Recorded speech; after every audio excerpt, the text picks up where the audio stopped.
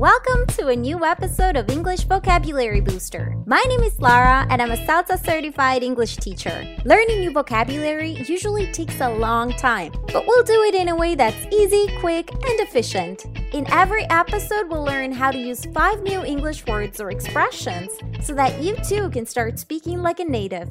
So let's get learning. And welcome back to this new weekly episode. Just a quick thing before we start. I just wanted to let you know that I posted a new video on my YouTube channel. I know I haven't posted in forever. Honestly, it's kind of upsetting. It's just, I get very few views and some of the comments are not the nicest, but that's the internet.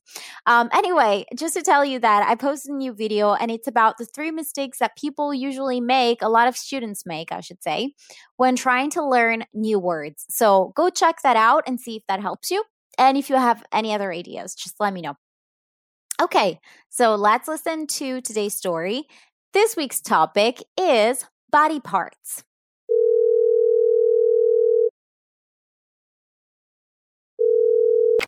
Hey, Mom.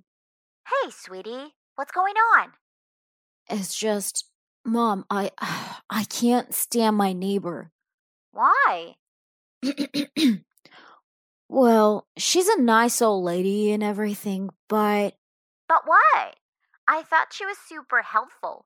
Didn't she even lend you a hand when you had to leave town and needed someone to feed your cat?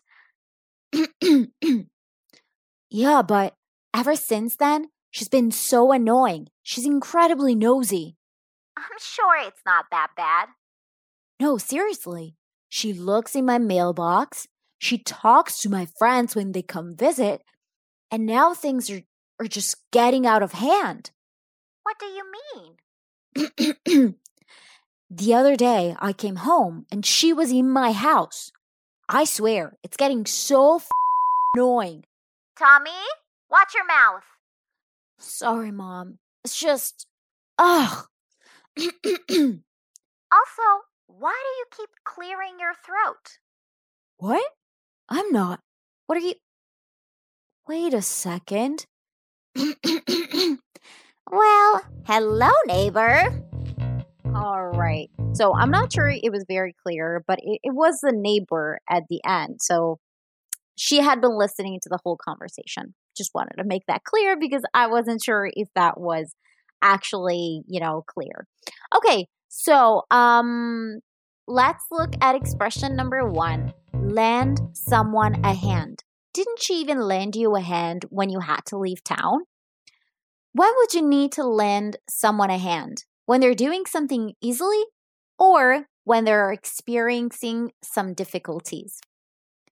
If you lend someone a hand, it's because they're experiencing some difficulties. They're trying to do something, but they can't on their own. They need someone's help.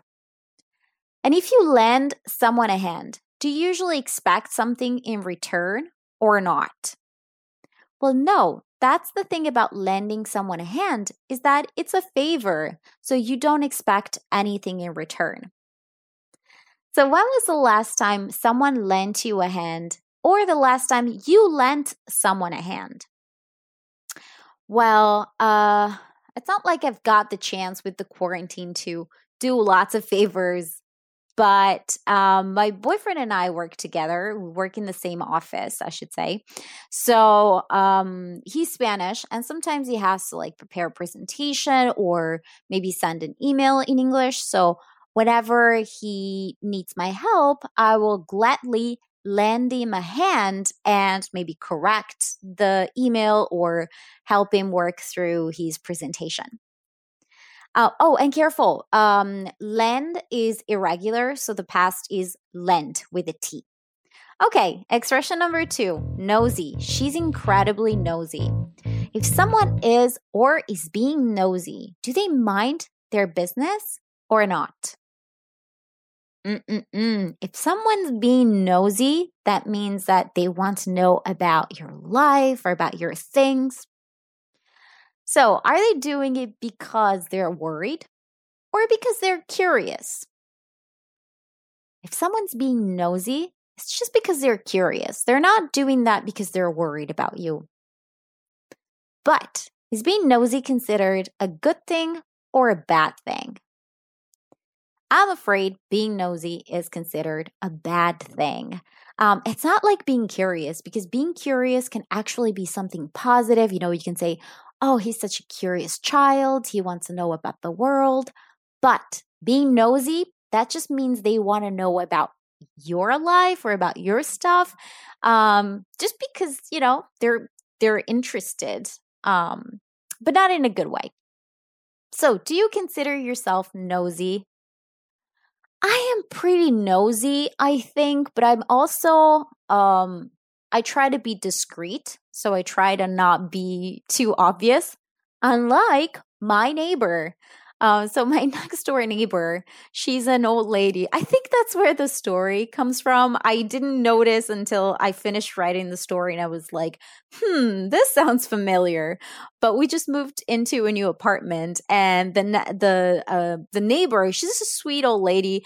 But we often, like, our balcony is right next to her balcony, and a lot of times we've caught her looking like our way, but like not just like, oh, I'm looking at the birds. No, she was looking inside, like she was trying to look through the window to see what we were doing. And then whenever we catch her, we like wave and she waves back. And it's really uncomfortable and I don't know what to do about it. But that's a great example of a very nosy person. Expression number 3, get out of hand.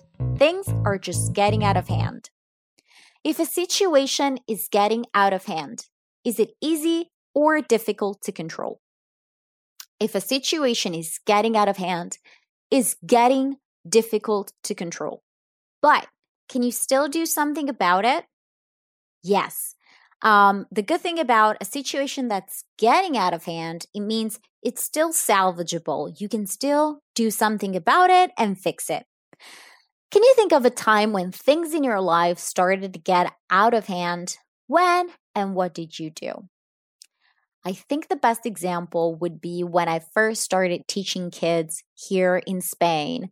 And I had a class of 8 and 9-year-olds, and they were very sweet, but during the first class, I realized things were starting to get out of hand because they started making jokes and they started talking.